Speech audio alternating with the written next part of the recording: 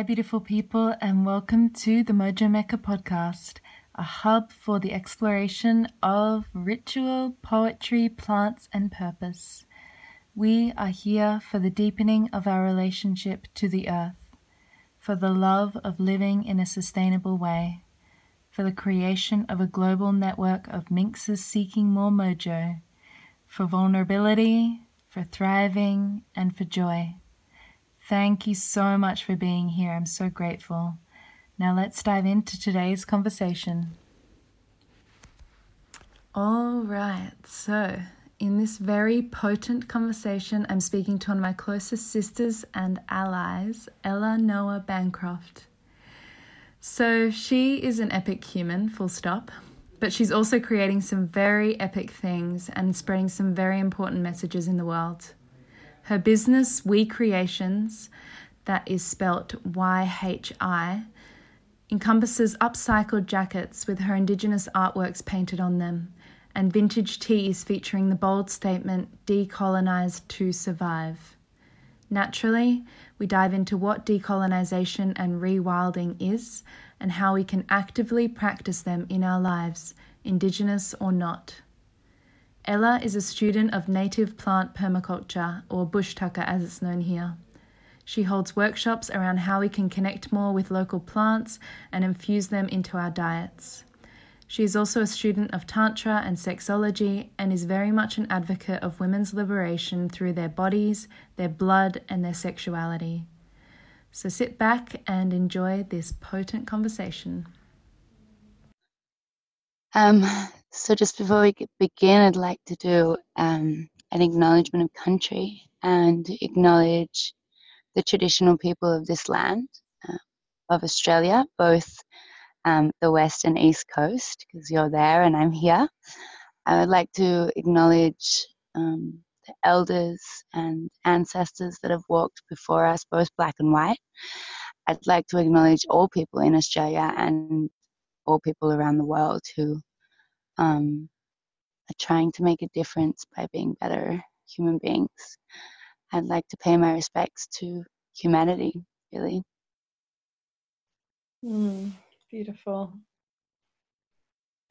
So I would love to hear a bit about your journey of connecting more with your ancestry and your family line, and how that journey's been for you, and the many different, I guess, phases that we go to and through in and out of that connection.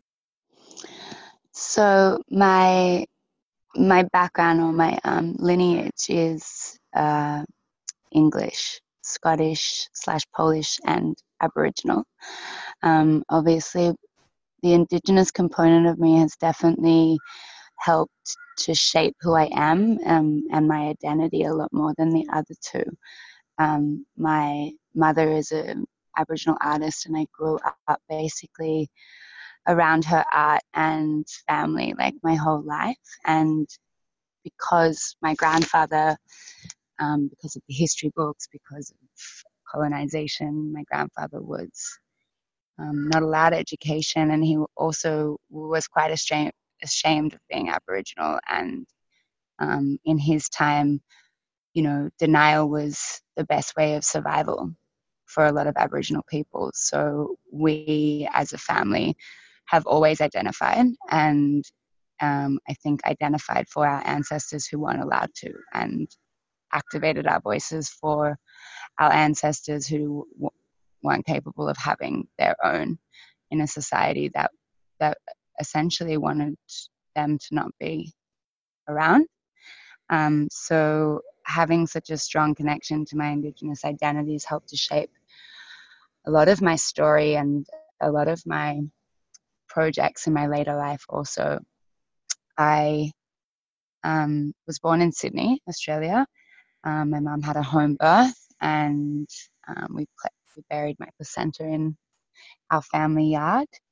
And then after she separated with my dad, she decided she wanted to go back to country, back to where her father was from. So when I was 6, my brother was 9, She took us 11 hours north of Sydney, just outside of a town called Grafton, where we lived on an Indigenous mission, essentially, with all of the rest of our family members and other Indigenous people who'd been placed on the mission due to things like the White Australian policy and the Stolen Generation, when they basically cattled together Aboriginal people from all different places and then dislocated them and created kind of like reservations similar to America, but here we call them missions. I think that time in my life really, really shaped me more than I could imagine, the effect that it would have had on me at that time. But then when we moved back to Sydney, there was just something that was innately changed from being so remotely removed from society.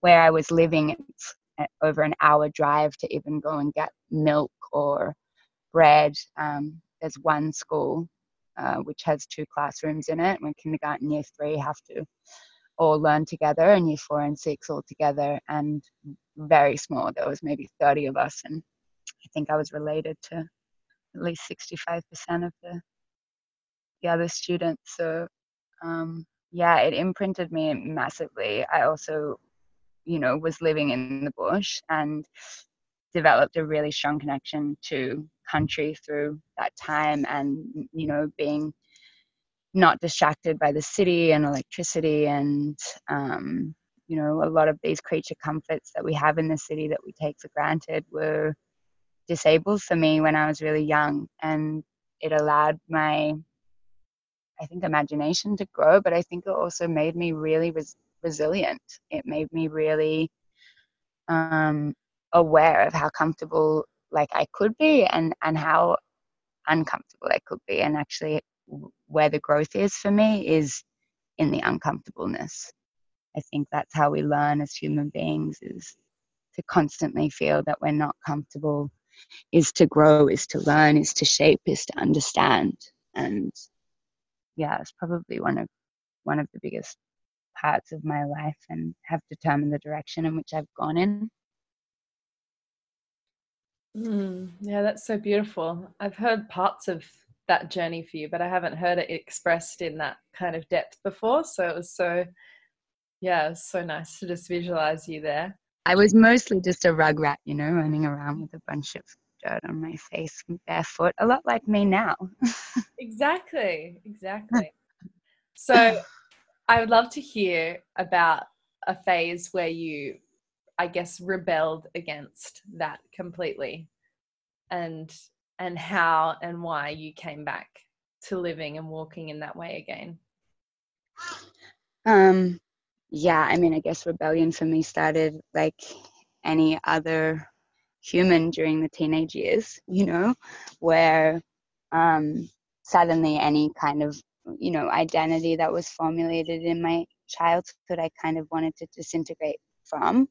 Also being of mixed heritage, when you're younger and you're constantly confronted with the comments that like you don't look Aboriginal, or how much of it is, and feeling this like need to overcompensate or explain myself, or constantly just having to prove that part of me. And not to anybody's fault, but there's a lot of ignorance in this country about the history of the First Nations people and the assimilation process. There are a lot of Indigenous people walking amongst us who don't look like what you would consider an Aboriginal person to be, because actually our country forced the black out of them and essentially wanted them to be and integrate into wider Australia and become whiter and whiter and whiter. So I think like for a lot of Aboriginal people it can be quite a touchy subject, just because we're also dealing with the ancestral traumas of what our parents suffered from, and some of that is stolen generation, where the children are taken away and integrated into society and complete loss of connection to culture, and some of it is also just like not accepting them, and the only way of acceptance is to disregard your entire culture in that way. So I definitely went through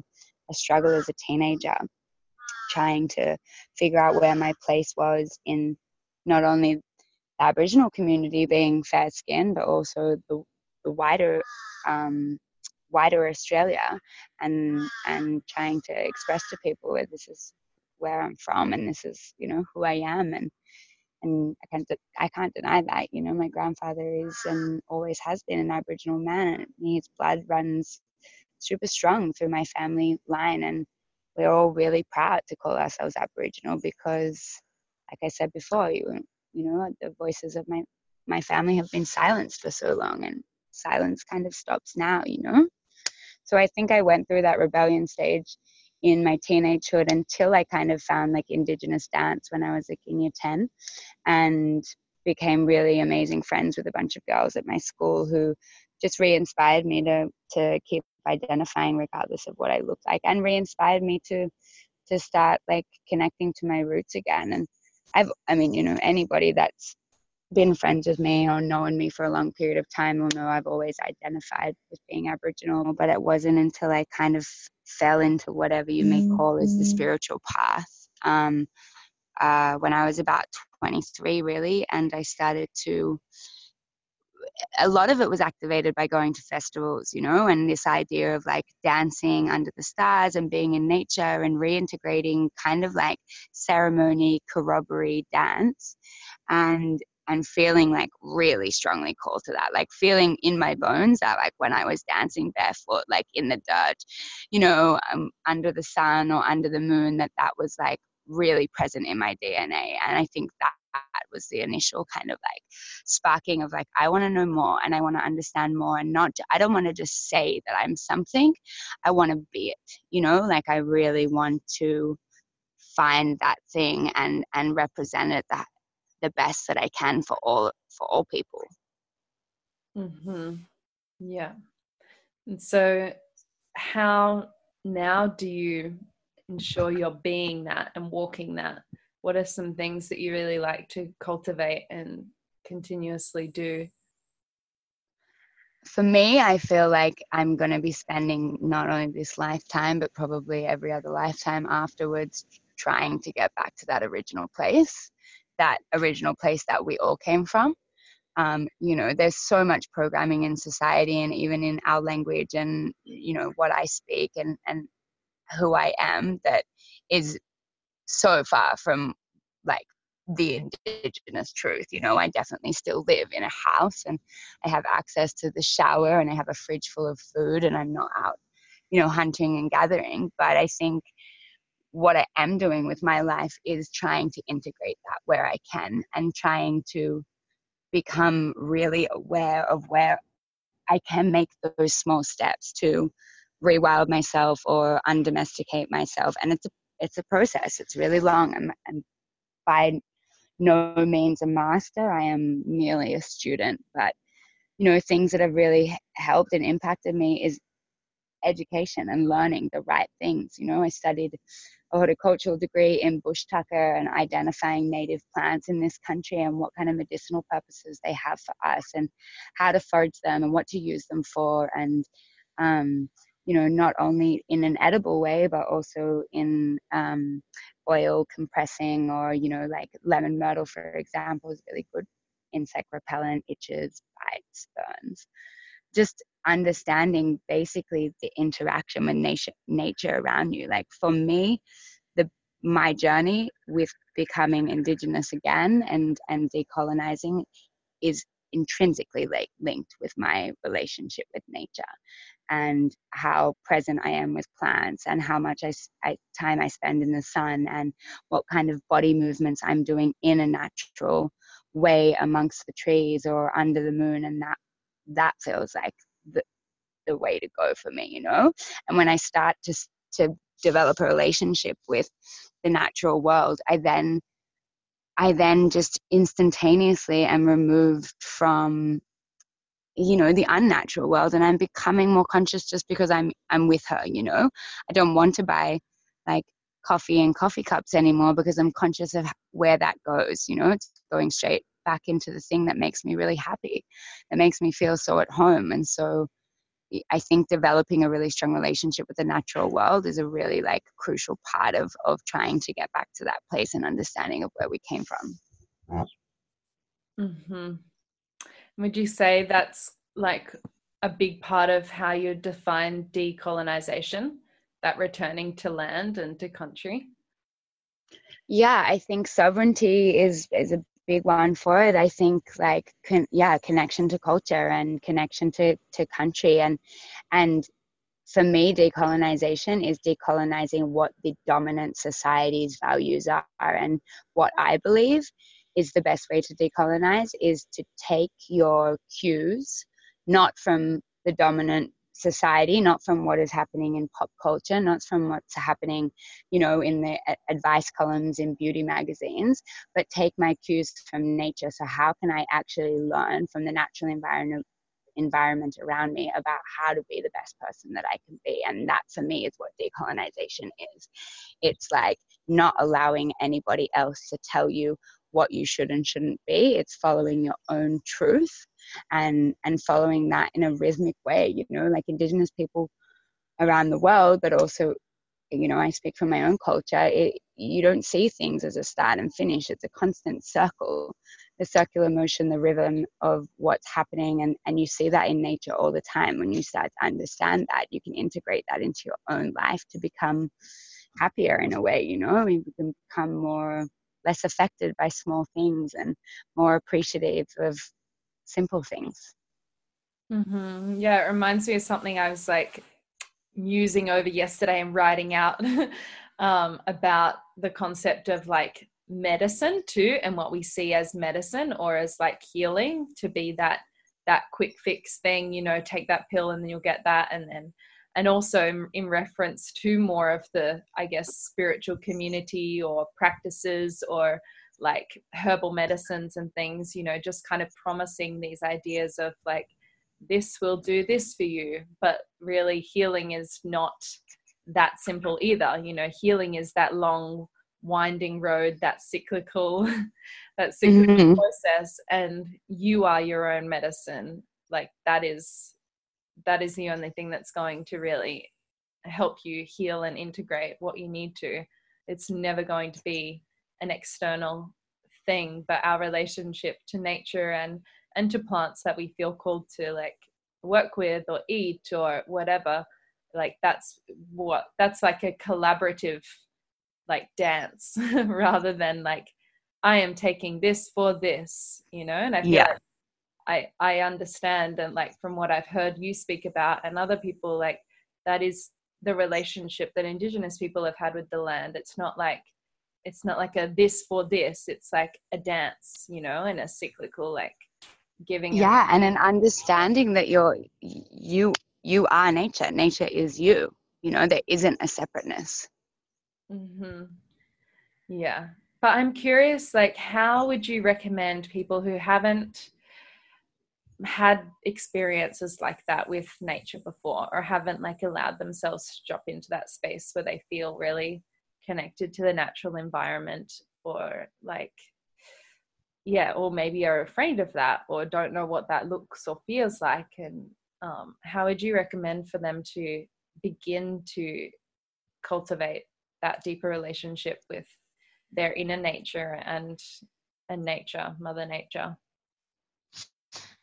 Yeah, I mean, so I have like rough tips on how to, like, I guess, decolonize for everyone. You can take them to whatever extent you want to, you know what I mean? And I think, we've spoken about understanding that the earth and her resources are not ours to own.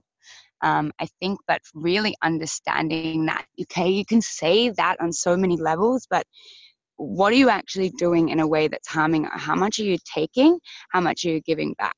How are you, what is your consumption level? And like, what are you consuming and what are you giving back? And these are things that people know universally. They're very like aware of them, but the integration of acting on what you say is important too. You can say so much, but if your actions aren't representative of that, you're just a talking head.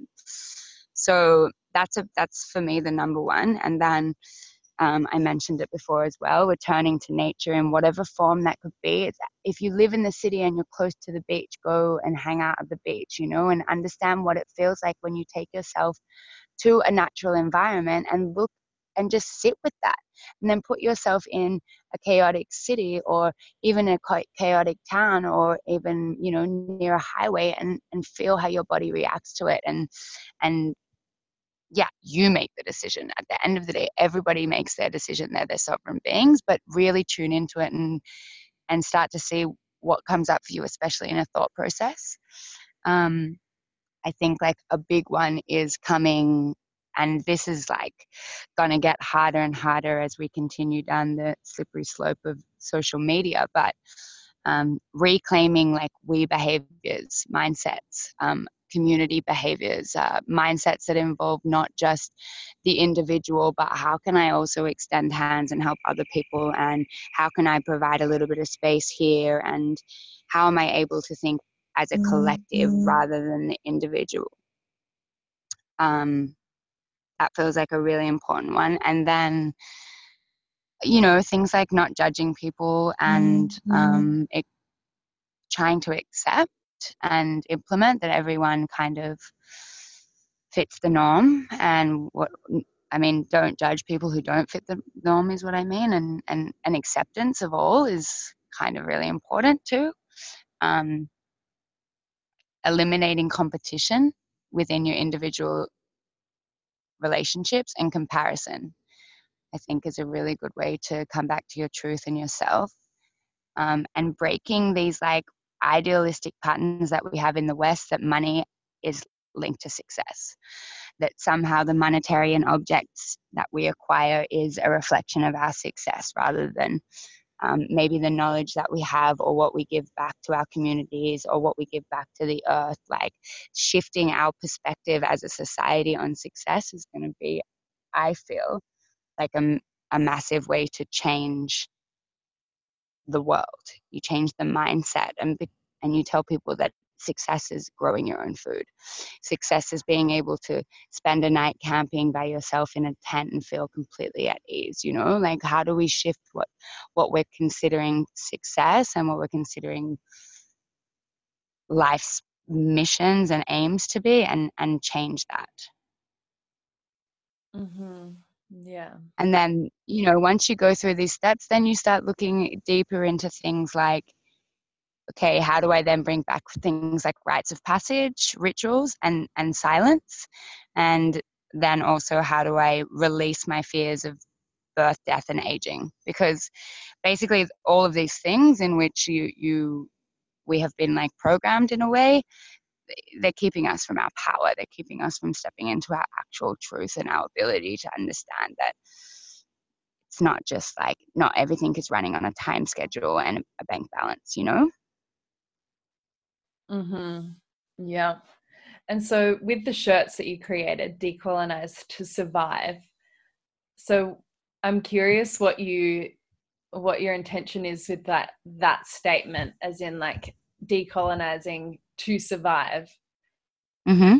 So what do you see the path being for people who don't like make some sort of inclination towards decolonizing their life or returning to the cycles of nature? So I feel like colonization it doesn't just affect, you know, Indigenous people. It has affected everyone. It, you know, you can see it represented within the rising rates of mental illness in our country and in other Western-run countries, that people are being severely affected by the system in a mental way, you know. And what I believe like decolonizing does, it's stripping back the complex nature of the system we've created for something a little bit more simple. Not in a way to say that Indigenous culture isn't absolutely vastly complex, but it's just not so in the mind complex, you know.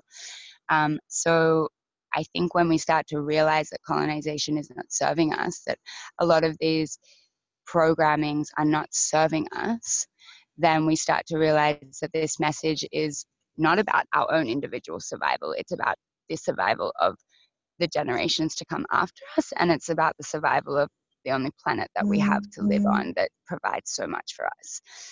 You know, I don't see this as like this isn't like an individual statement. This isn't me saying like if I decolonize, I'll survive.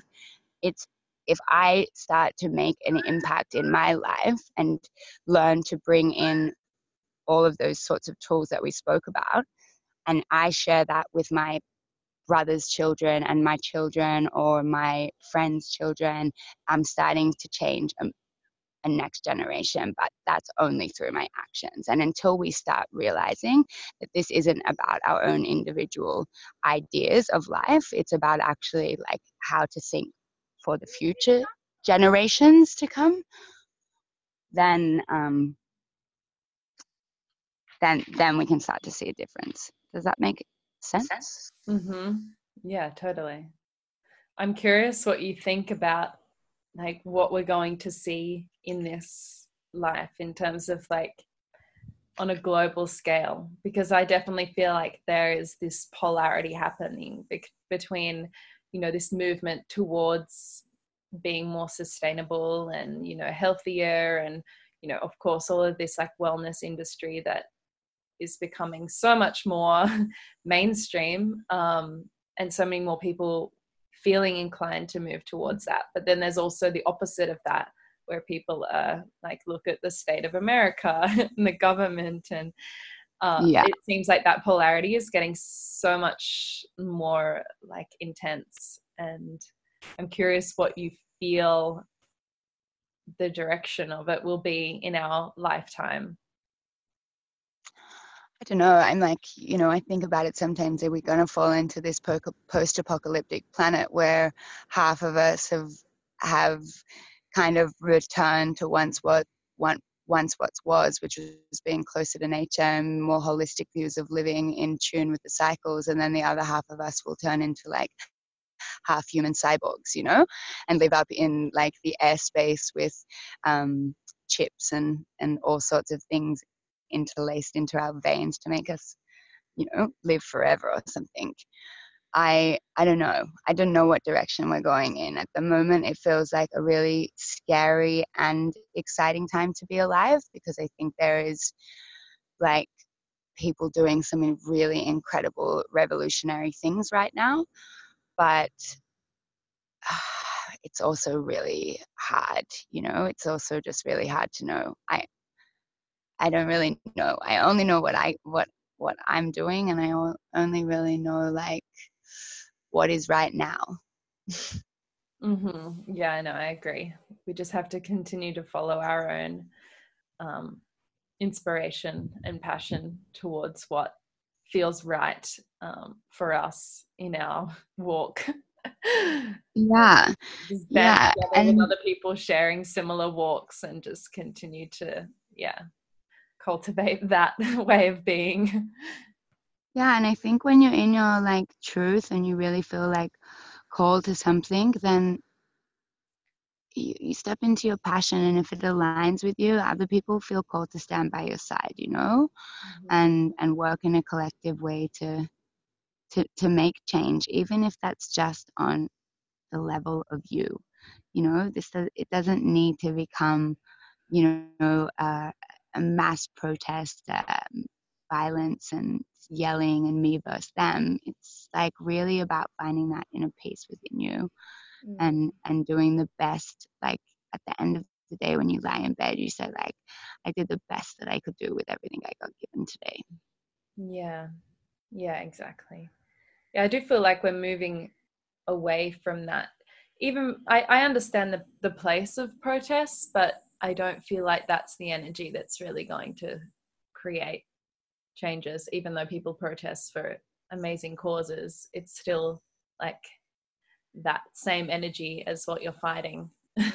It's like the fight. Yeah, I mean, you could also take all of that energy that you're using with a big crowd of people and can become very mob-like mentalities. But how much of the process is then taken back and integrated into life? You know, and I think this is like a really big lesson for a lot of people, especially when they're delving into new streams of consciousness, different awareness programs, workshops, all of these sorts of offerings that are guided by amazingly beautiful people who have so much to share.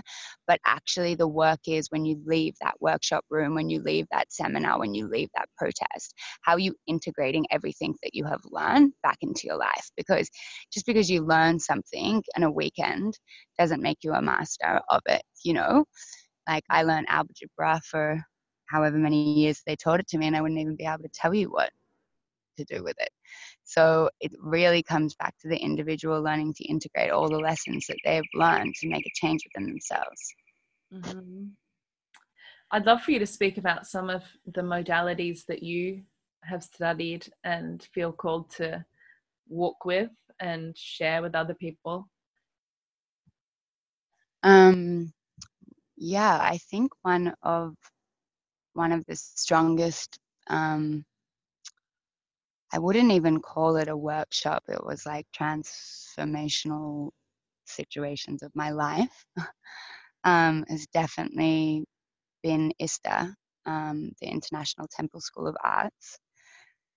If you don't know them, have a look at their stuff. I highly recommend it. It's like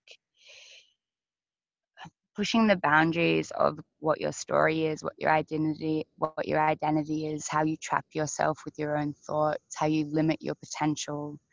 And I think one of the really like amazing and beautiful things about the way that they operate their spaces is that there's not a lot of talking, you know, like we do so much talking in our society. There's a lot of experiential learning. And when you look at how people actually learn things, it's by doing. On a cellular level, it gets down to their bones, their skin, their blood, and from the action of doing, like practicing, it becomes them, you know?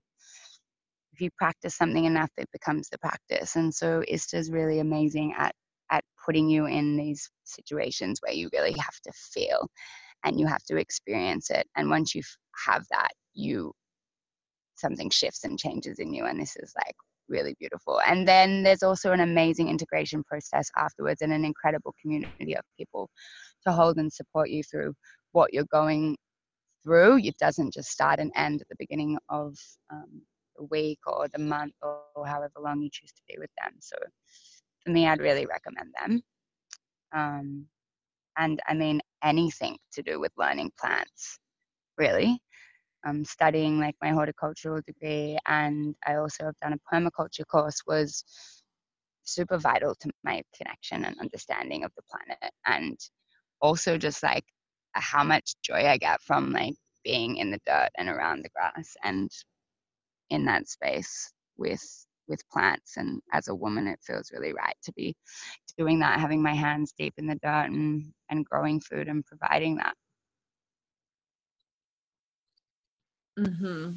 Yeah. And what's your experience been when you've stepped up and out and held workshops and classes? And yeah, because I'm always curious about that process too, between, you know, you've studied something so long and it's so close to your heart, but then to really cultivate that into a workshop and share that openly is a whole other story. And yeah, maybe some of the response that you've gotten from that, because I know I've seen you've really stepped up and just have been wanting to share more workshops and more of yourself and these modalities. So yeah, I'd love to hear about that experience for you.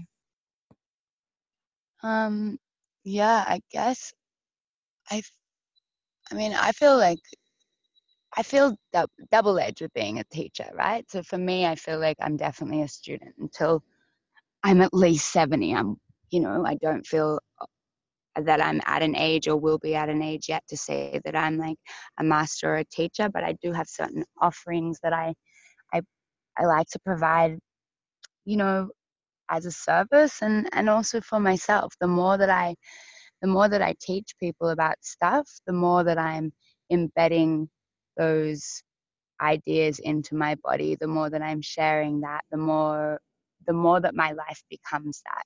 So for me, really, the workshops that I share are are based around that, are based around my integration process and continuing the ball rolling even after I've learned and learning with people. You know, that it doesn't work in a structure like I've got the answers and I'm the teacher and I'll tell you. It works in a symbiotic duality where like I learn just as much from the people that I'm teaching as they do from me. And you know, it can be as simple as like running bush tucker workshops with, you know, a bunch of 15-year-old girls who really love chocolate. So we're making bush tucker chocolate, but I get to like do an entire chocolate workshop with them. They get to learn how to make good chocolate, and they get to learn about the native plants in the area, medicinal purposes, you know. So I think like getting creative as well with your message and with your offering is important, because I could also, you know, I could run a rewilding workshop with a bunch of already green thumb permaculturists who like love camping, and that would be super rewarding. But I could also do that to a bunch of corporates in the big city, and I feel like I would learn so much about myself and them in that way. And how would I cater it to actually get their attention, to actually maybe like spark some conversation that isn't already on their lips, or it hasn't already like entered their thought patterns. Because for me, like that's an important conversation to have as well.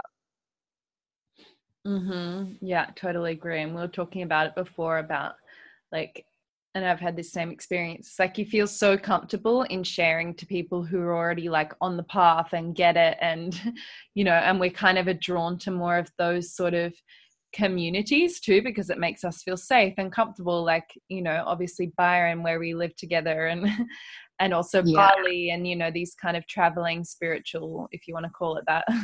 Not sure I really like that word, but like those sort of communities where people are coming together with that, you know, kind of walking that similar path. But of course there's like just as much dysfunction in those communities as there is in regular ones. But absolutely, yeah, I definitely feel the importance of sharing with communities who maybe haven't experienced anything like that before, and that it is fresh and new to them, and also just really adapting the way that you would share too, to really match the level that they're coming in with, not like, you know, in a negative way. It's just like adapting what you do to really relate. And I feel like that's a big part of what we need to do too, with our language and with what we offer and how we, I guess, share about it and market it. It's like to be more of that broad thing, because I feel like these kind of spiritual workshops or practices or whatever just kind of get put into this kind of box where it's inaccessible to people who don't get that or haven't experienced anything like that before. It just feels way out of their like scope of what they see to be like accessible or true, or so I feel like that's a big part of. Totally. And I think also it comes back to what we were saying at the beginning, which was like putting yourself in those uncomfortable situations. It's really uncomfortable to talk to, you know, a group of suits about how, you know, they should be like putting their hands in the dirt and looking to like empty their bank account so that they don't have to worry so much about finances, because they'll probably challenge you, you know, and people don't like to be challenged. But this is how we grow, and this is how we allow like for really beautiful discussions and not arguments, but like open perspectives to happen. We need to allow everybody to have their choice, to have a voice, because then they really feel that they can move forward after they've said their piece. And that feels like where the work is, you know. It feels like really important to do the work in the places where that feels like really uncomfortable to do it. Yeah. And so how do you feel, like I'd love to speak to you about We Creations and how you see that growing and evolving, and maybe speak about what you're already creating, and then a bit about the direction you feel it's heading in. Yeah, so we is like actually a Gamilaroi word. It means sun goddess. Gamilaroi is the language group that come from outside of Sydney, Indigenous language group. And basically I just started formulating my ideas around it about a year ago, when I was feeling a massive need in my life to create, but not really wanting to just create and create more waste. And I think so often the creation process is so beautiful, but how many projects I can only speak for myself, but how many projects have I started and I haven't finished? And when I started to dig deeper into, like, you know, obviously working with plants, I became really aware of my sustainability and my ecological footprint, which I've carried through into my business. And initially it started as using upcycled wood and painting on it and selling it as jewelry. And it's kind of evolved over time to become it feels like more of a peaceful activist campaign rather than a business, if that makes sense. I'm definitely not in it for the profit, but the whole idea is to spark a conversation about how can we continue to create and not make a vast impact. And everything that I was looking at was pointing me back to fast fashion, the fashion industry being one of the biggest polluters, actually second biggest polluter behind oil, to our world, and how much slave labor is involved, how many textiles actually go into waste, how our consumer societies have led to people just like aimlessly buying, you know, without even thinking, and buying stuff that isn't quality, and buying stuff that takes mass amounts of our resources, being water, or is putting toxic chemicals all through our rivers. You know, denim being one of the biggest contributors to waterway toxins because of the dyes, and also the amount of water that they use for the cotton in the denim. And yeah, as you start to kind of research this stuff, it can be pretty overwhelming. Just the ignorance, I guess, I felt from myself, and the sadness I'd felt from myself being a consumer, and definitely buying from department stores and not thinking about where that piece of material had come through and how many hands had touched it and who actually gets to see the profits. So we, as a sustainable clothing company, everything that I use is upcycled. I get it either at markets or op shops. I don't have any like wholesaler. I'm not getting anything like bags of vintage stuff from Europe. It's all pretty hands-on, done by me. And then I print my artwork onto upcycled cotton, and I sew onto the denim or to the overalls or whatever I pick up. And then I have a bunch of upcycled t-shirts as part of my Decolonize to Survive campaign, which is screen printed. And the only shirts that I get made new are compostable, so you can actually compost the t-shirts after you've finished with them. I don't have any packaging at all, and so it's very minimal, but it's about stripping back, you know, and again, like looking at simplicity and looking at ways to create and looking at ways to share cool creations, but without jeopardizing my integrity. And at the end of the day, no amount of money is worthwhile enough for me to jeopardize my integrity with my relationship with the earth. And that's really important for me. And I didn't feel right starting a business and going to Bali, Thailand, or India and getting all of my stuff made there, and then coming back and selling it at exorbitant prices. It doesn't sit well for me. And I have absolutely no judgment for people who want to do that, but yeah, that's just not my calling. And my calling is to spread a message of people about how we can still, like, you know, feel like we're contributing to society and creating, but not necessarily leaving this like giant gaping hole inside of her. Yeah, I think it's such an important message, especially for this sustainability movement, that, you know, and the label that people put on, fair trade, sustainable, organic cotton. like garments, and for people to just recognize that there is still a big process in that, and you don't know exactly how they're being made, and there is still a big impact on that. And yeah, it's been a big part of my journey too, I just don't feel inclined at all to buy new things. I literally only buy things from op shops.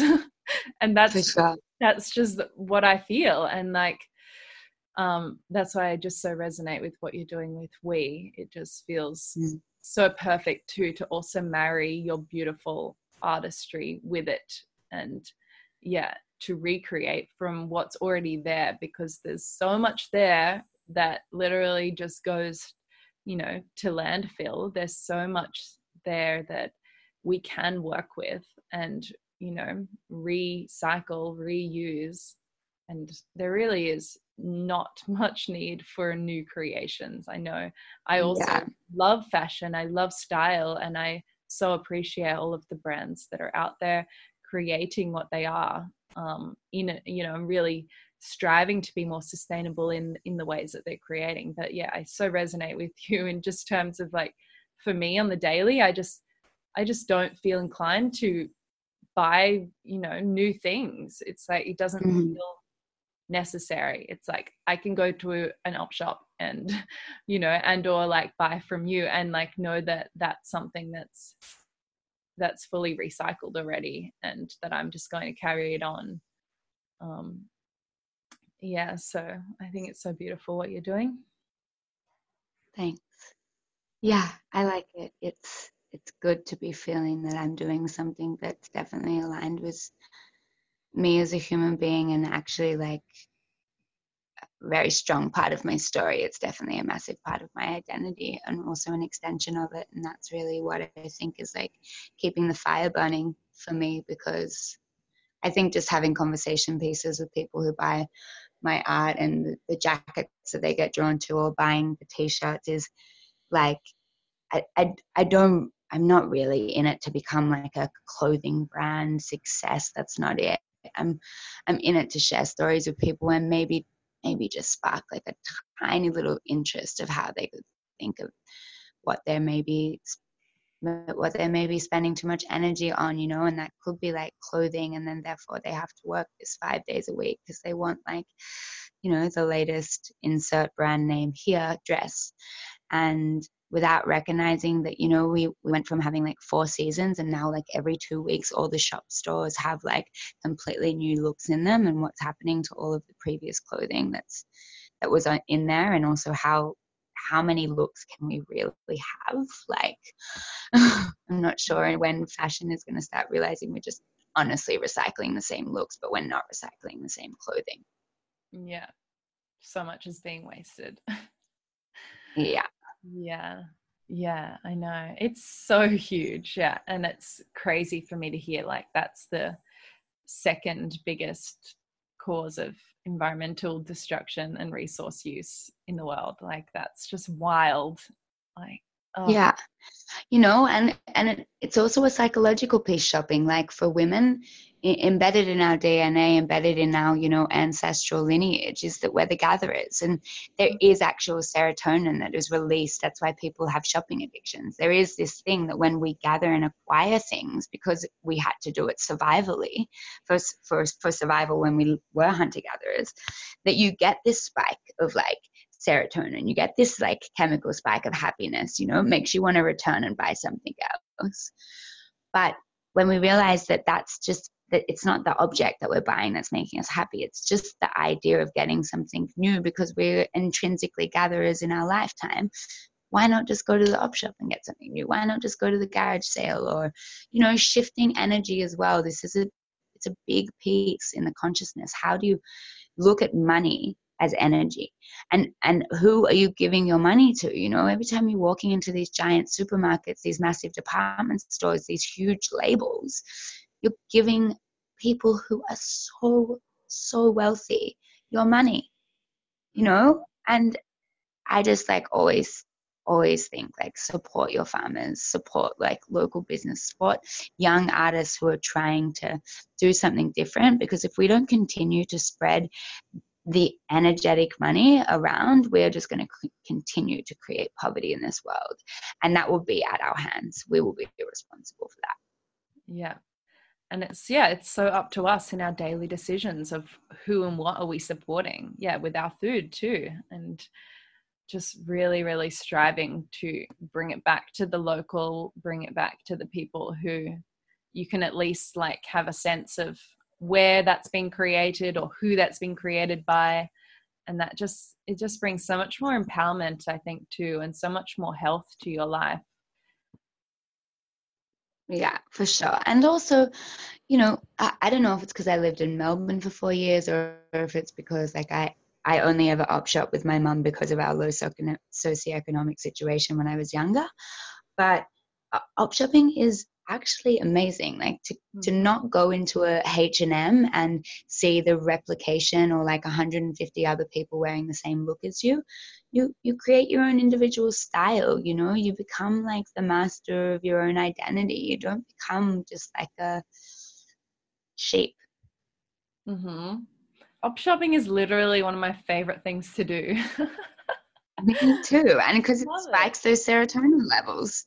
I know. You know, I just figured out how I could still remain a dedicated op shopper while still being a minimalist, because all I do now is buy my op shop goods and sell them on to other people, which is great. So I'm getting all the serotonin spikes, but I still have very limited objects around me. It's perfect. Right. Yeah. And so what has some of the response been already from you sharing these upcycled jackets and the t-shirts and and your art? Yeah, the response has been like really great. I mean, I feel like I've just soft launched. I only really started. The project's been kind of bubbling for like the last 4 or 5 months, but really I feel like I've only just started kind of getting myself in there in the last month. And I'm sent like, you know, t-shirts, Decolonised to Survive t-shirts to California. I sent some to New York. I sent some to France. I sent some to England. I've sent some to Australia. It's been really interesting actually watching who is reaching out to me and why they're interested in it. And also seeing like that there are people in other countries who are resonating with this. It's not just Australia, and non-Indigenous, Indigenous people. And you know, one thing that I don't publicize, but I do is that for every Decolonised to Survive t-shirt that I sell, I give one away to a First Nations person anywhere in the world. So it's bridging also the equality, you know, not just because you have money do you get to stand in a collective and have a voice, but you can have it in regardless, you know, like that's kind of what I want to do. Is like somebody buys something here and somebody else gets something for free. It's like we need to start deciding our own rules within our businesses and what feels right for us. And you know, the money game isn't what I'm in. Like, I'm not in to have a lot of money, because then if I have a lot of money, I'm just going to spend it on a lot of stuff. So why not be trying to like spread that out a little bit more to everybody else? And that feels really great for me. It feels really great that I can give my cousins, or I can give like family and friends of mine who, you know, maybe don't have $33 to buy a t-shirt, because that could be what they need for food, but they still get to wear something with pride and, you know, something that directly affects them. Yeah, I feel like that's a big gap that happens with the whole wellness movement and everything. Like, I get that, you know, more sustainable fashion pieces and health products and everything do cost more to make because they are higher quality, but it definitely does create a separation between people who really can't afford that. They really don't have that money to spare. And, you know, even if they would really love to try that or wear that, it's not a reality for them in the moment. So yeah, I think that's so epic what you're doing and really bridging that gap, because I see that so much too. And I've been far more aware of it now in terms of like the study I'm doing with community services and counseling work, and understanding just the sphere, like we're all in different just ways of life and situations and circumstances, and to just create more of that accessibility to these practices and these products, if you want to call it that, rather than having it be more of an exclusive kind of separate thing, because it's privileged. really so much more simple than that. It's not this, you know, crazy outlandish thing. It's like you said, it is that part of the decolonization process, and that can be so simple in terms of that, and also way more cheap because you're simplifying rather than trying to buy all of this crap like to be healthier or whatever. Yeah, for sure. Yeah. I had a very wise woman once say to me, you know, you should stop seeking happiness from external things and look for happiness within, you know, and those words are really strong, you know, and it's definitely it's an embedded concept, I think, of humanity that's been passed on by many gurus and, you know, like religious leaders and so forth. But it's so true, and to have somebody who I really respect like say that to me in a really like honest way and pull me out of my, you know, I'm by no means a saint. I definitely am still, you know, like want to eat like this or that, or, you know, I want to try this, or I want to impulse buy this, and or I want to have that great love. And yeah, there are definitely still lots of things that I have to work through. But the reality that those words fell to me was like, what's my integrity, what's my truth, and what actually makes me happy, you know, and coming back to what can I lie my head in the pillow at night and feel super peaceful that I did everything that I could that day to be the best person I could possibly be, that I could be the happiest for myself. Yeah, exactly. Coming back to that concept of just being your own medicine, rather than seeking it externally, and using those outward things as more of the collaborative, you know, and celebratory things too, you know, celebrating all of the beautiful foods and, you know, clothing and everything that, you know, especially as women, we are so connected to, because like you said, we're the gatherers and we love to just like have beautiful adornments and, you know, eat in a way that feels nourishing and beautiful too. And so I don't feel like, yeah, as you said, with the decolonization, it's not about giving that up. It's just about like really being a bit more mindful of what you are taking in and why, and just really sitting and questioning all the things that you feel inclined to take on or into you in your life. Yeah, and people too, for sure. Yeah, for sure. I mean, and that's also part of it, like rituals, you know, rituals and rites of passage and proper presence, you know, like when you are consuming something, like how much presence are you actually having with it, and how distracted are you, you know? Really makes an effect to how much we then consume, because if we're not being present at the time with what's going into us or what we're even, you know, absorbing, it could be on a sound level or a visual level, then we'll be constantly seeking more because we've been so distracted that we haven't actually been sitting with what that thing is. For sure. Yeah, a big part of my medicine recently has been also just not taking myself and like my spiritual journey, if you want to call it that, like too seriously, and just bringing it back to the day by day and listening on the daily to what I need to do or listen to or watch or connect with on that day. And yeah, like not putting too many boundaries on myself too, because I feel like there's so many, I don't know, when you kind of are striving towards whatever we're even striving towards, like wellness or connection or like evolution or whatever it is, you can kind of tend to put barriers around yourself of like, okay, I eat this and I don't eat that, or I go here or I don't go there, or I like connect with these people but I don't connect with these people, like they're not. But it's like, yeah, I hear you like embodying and integrating that too. It's like that, I don't know, we do really need to just listen on the daily and really remove those blockages around, like, I am this, but I'm not that. Mm-hmm. Seriously. We are seriously like ever evolving and completely Always new. changing.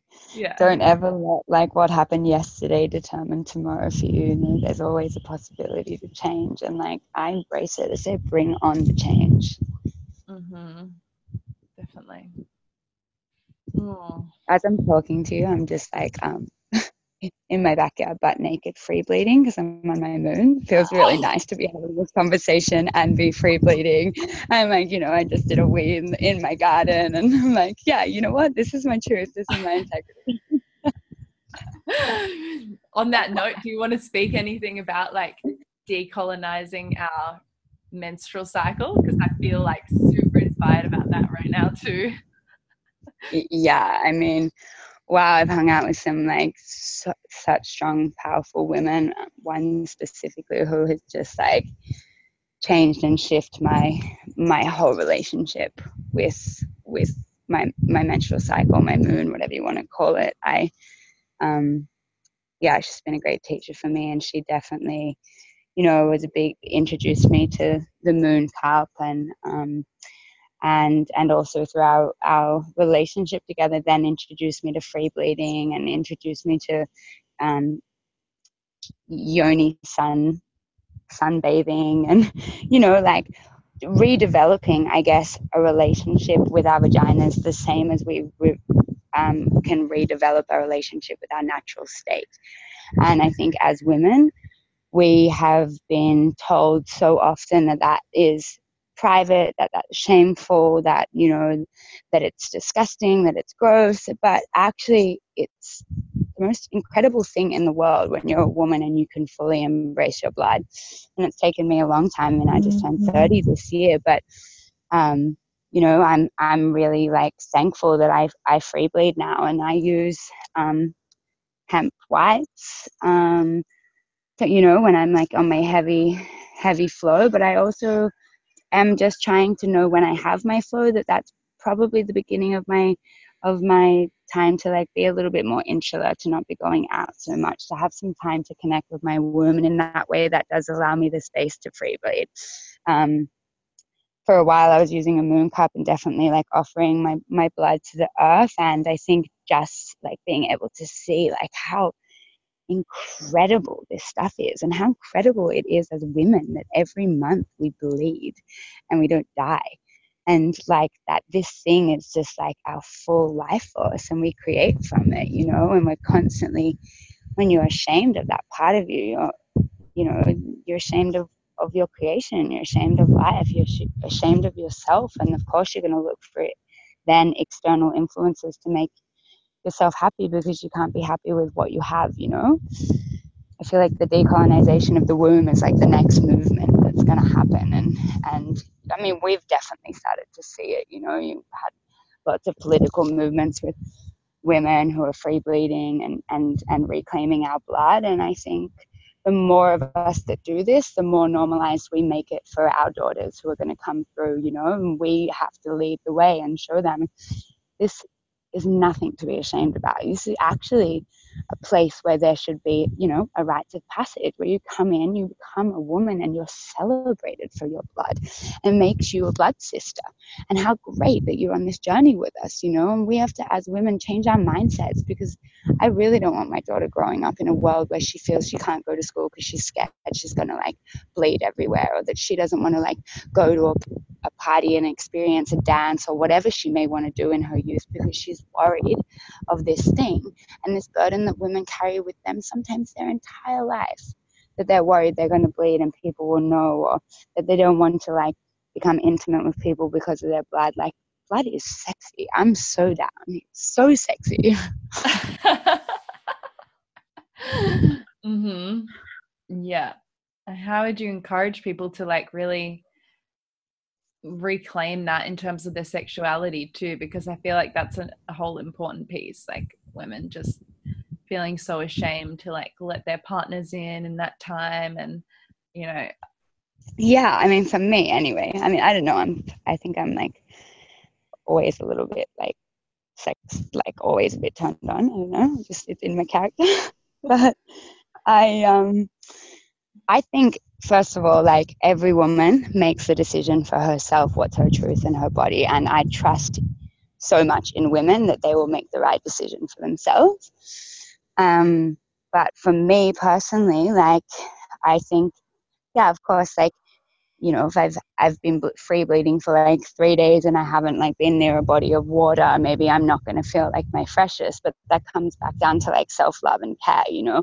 I bathe and I make sure that I'm like feeling clean and feeling like ready to be open with somebody, but I can still definitely do that on my moon, you know. And it's just about preparing yourself and preparing your body because it's going through an amazing cleansing time. So how do you also cleanse your exterior and your interior, and think about what you're eating and become aligning your like kind of hormones in that way to really feel empowered, that when you like, you know, want to dive in sexually, you're just in your fullest, and it doesn't really matter if somebody else has a problem with it. It's their protection. Yeah, such a journey. I mean, like I think, you know, for me, like for a woman, if she's bleeding, I'm like all in, like bring it on, you know. Like it is sexy. It's so sexy to see a woman bleed and be fully into it and okay with it, and like, yeah, embrace it. Like it's abnormal, I guess, and that's why it's kind of really sexy, because it's confident. Yeah, right. Yeah, exactly. It is that confidence. I think it comes back to that comfortability, and that, yeah, if you own it, then of course it's going to be sexy, you know. But there's definitely uncomfort in the process of really, like, and that comes back to what you were saying before, like you love the journey of being uncomfortable, and I think that's what we really have to be comfortable with, uncomfort in the process, you know, and especially around our sexuality and our blood and all of that, because it is messy, it is uncomfortable, that's what it is, and that's part of the beauty of it. And opening ourselves sexually is uncomfortable too, it definitely can be, even if For sure. you're comfortable, you know. In some moments it's like it's always vulnerable, it's always new. So yeah, being comfortable in the uncomfort and like trusting that process and continuing to show up for it, show up for yourself, is huge. Yeah, absolutely. I think also, like, again, like educating yourself and realizing that maybe like what we have been taught about the way to be and act, like constantly challenge that, and seek people out who do have radical ideas, who do have things that you resonate with. There's an incredible book called The Woman Code, and it's written by a lady called Lisa Vitti. Basically talks about how you can realign your woman code. You can basically step into your fullest power as a woman through like a food-based program, and the food is your medicine, and the food helps you to rebalance your hormones. And what she talks about in it is in depth, like what every woman should be reading about how to walk, breathe, and be a woman in this body in this day and age. Amazing. What was that called again? The Woman Code. All about how to perfect your cycle if you're having fertility problems, PMS, anything in the womb space, but also like so great to just know like what hormones, what's happening when, that we have like 4 phases of the moon, you know, we've got our menstruation, our lunar, our ovulation, you know, there is these times. And I think as women, we're not taught that the hormones that are released in these periods of times actually affect our mood. And how amazing if we were told in this time, this is going to spike. And so you may be feeling a little bit more insular or anxious, rather than just being like, I'm not sure why my emotions are all over the place, you know? And having to like apologize for it to other people or feel ashamed about it. It's so ridiculous, isn't it? Yeah. Rather than just being like, hey, I'm ovulating, I feel like going out and dancing, and I'm very like confident today. And that's where I sit with it. I literally feel with every cycle I'm so much more like I just am so that, like I feel so outward and creative in my ovulation time, but then like I'm just, there's so much up and in me when I'm bleeding. I'm just like so on edge. I can just feel all of the shifts happening in me and all of the things coming up that I need to let go of. And yeah, it's like the more you tap into it, the more you're like, oh my God, wow, it is such an intense cycle, but it's beautiful. It's like the full spectrum every month. You're like, wow, there's all of this in me. I'm so many different people in one. Yeah, we're multifaceted, you know, it's great. I'm also a Gemini, so I'm multifaceted. Yeah, you're such a Gemini. Yeah, I know. Yeah, we could keep diving well, into yeah, so much. talk to you till the cars come home. I know, I miss you. I miss you too. I just finished bleeding actually too. It's so funny. My blood cycle, it just keeps changing. I was literally new moon like 2 months ago, and now I just finished yesterday around full moon. It's weird. I just got mine yesterday, just before the full moon and blood moon. Yeah. So do you want to share with people how they can connect to you and to we and to everything else that you create?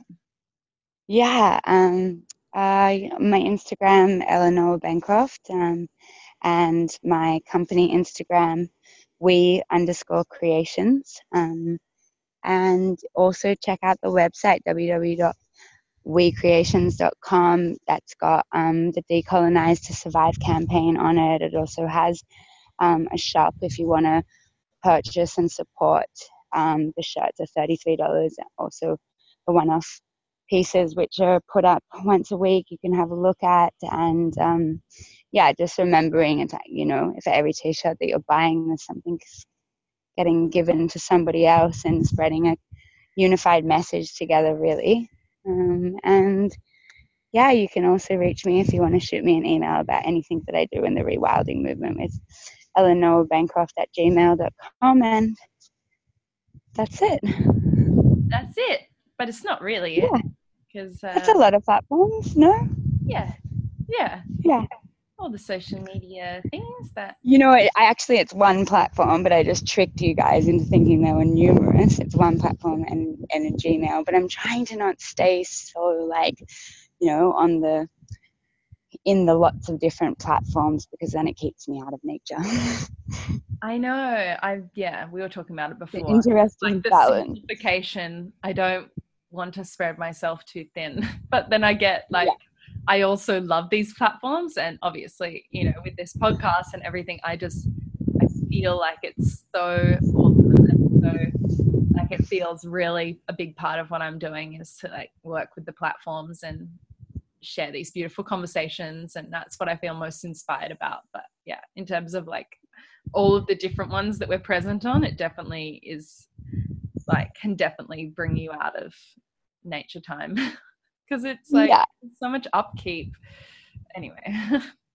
Yeah, for sure. And it's just about finding that balance for you.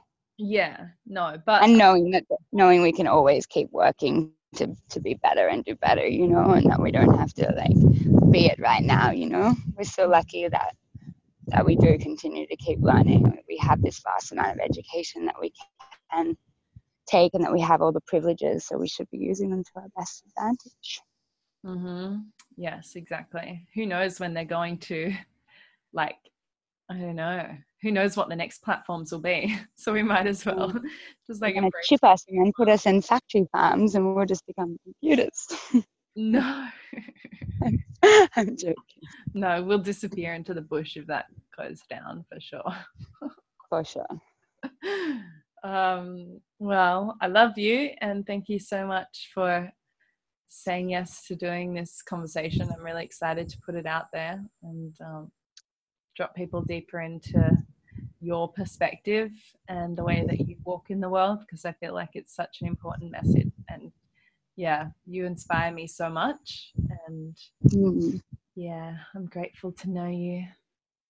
Me too with you. I love you and I'm so proud of you and everything you're doing. It's really awesome. And it's great that we can be sisters and also help each other out in the ways we just support each other so much, women supporting women. Mm-hmm. Yes. Amen, sister. Amen. How Oh, in your language, how do you usually say complete? amen. Yeah. You oh way. Oh, way? Yeah, it's like final ending statement. Like, yeah, I agree. Or like an amen, but not, amens. Oh way. Oh, way. Oh way. Because I've heard Undulation. Yahweh. Is that different language? So in the Bundjalung Nation, there's a bunch of different dialects. We're coming like 3.5 hours inland, so it depends in which clan you're actually going from. Do you know what I mean? So there could be like 4 different words for water spread out over the Bundjalung Nation, but they're all in the Bundjalung language.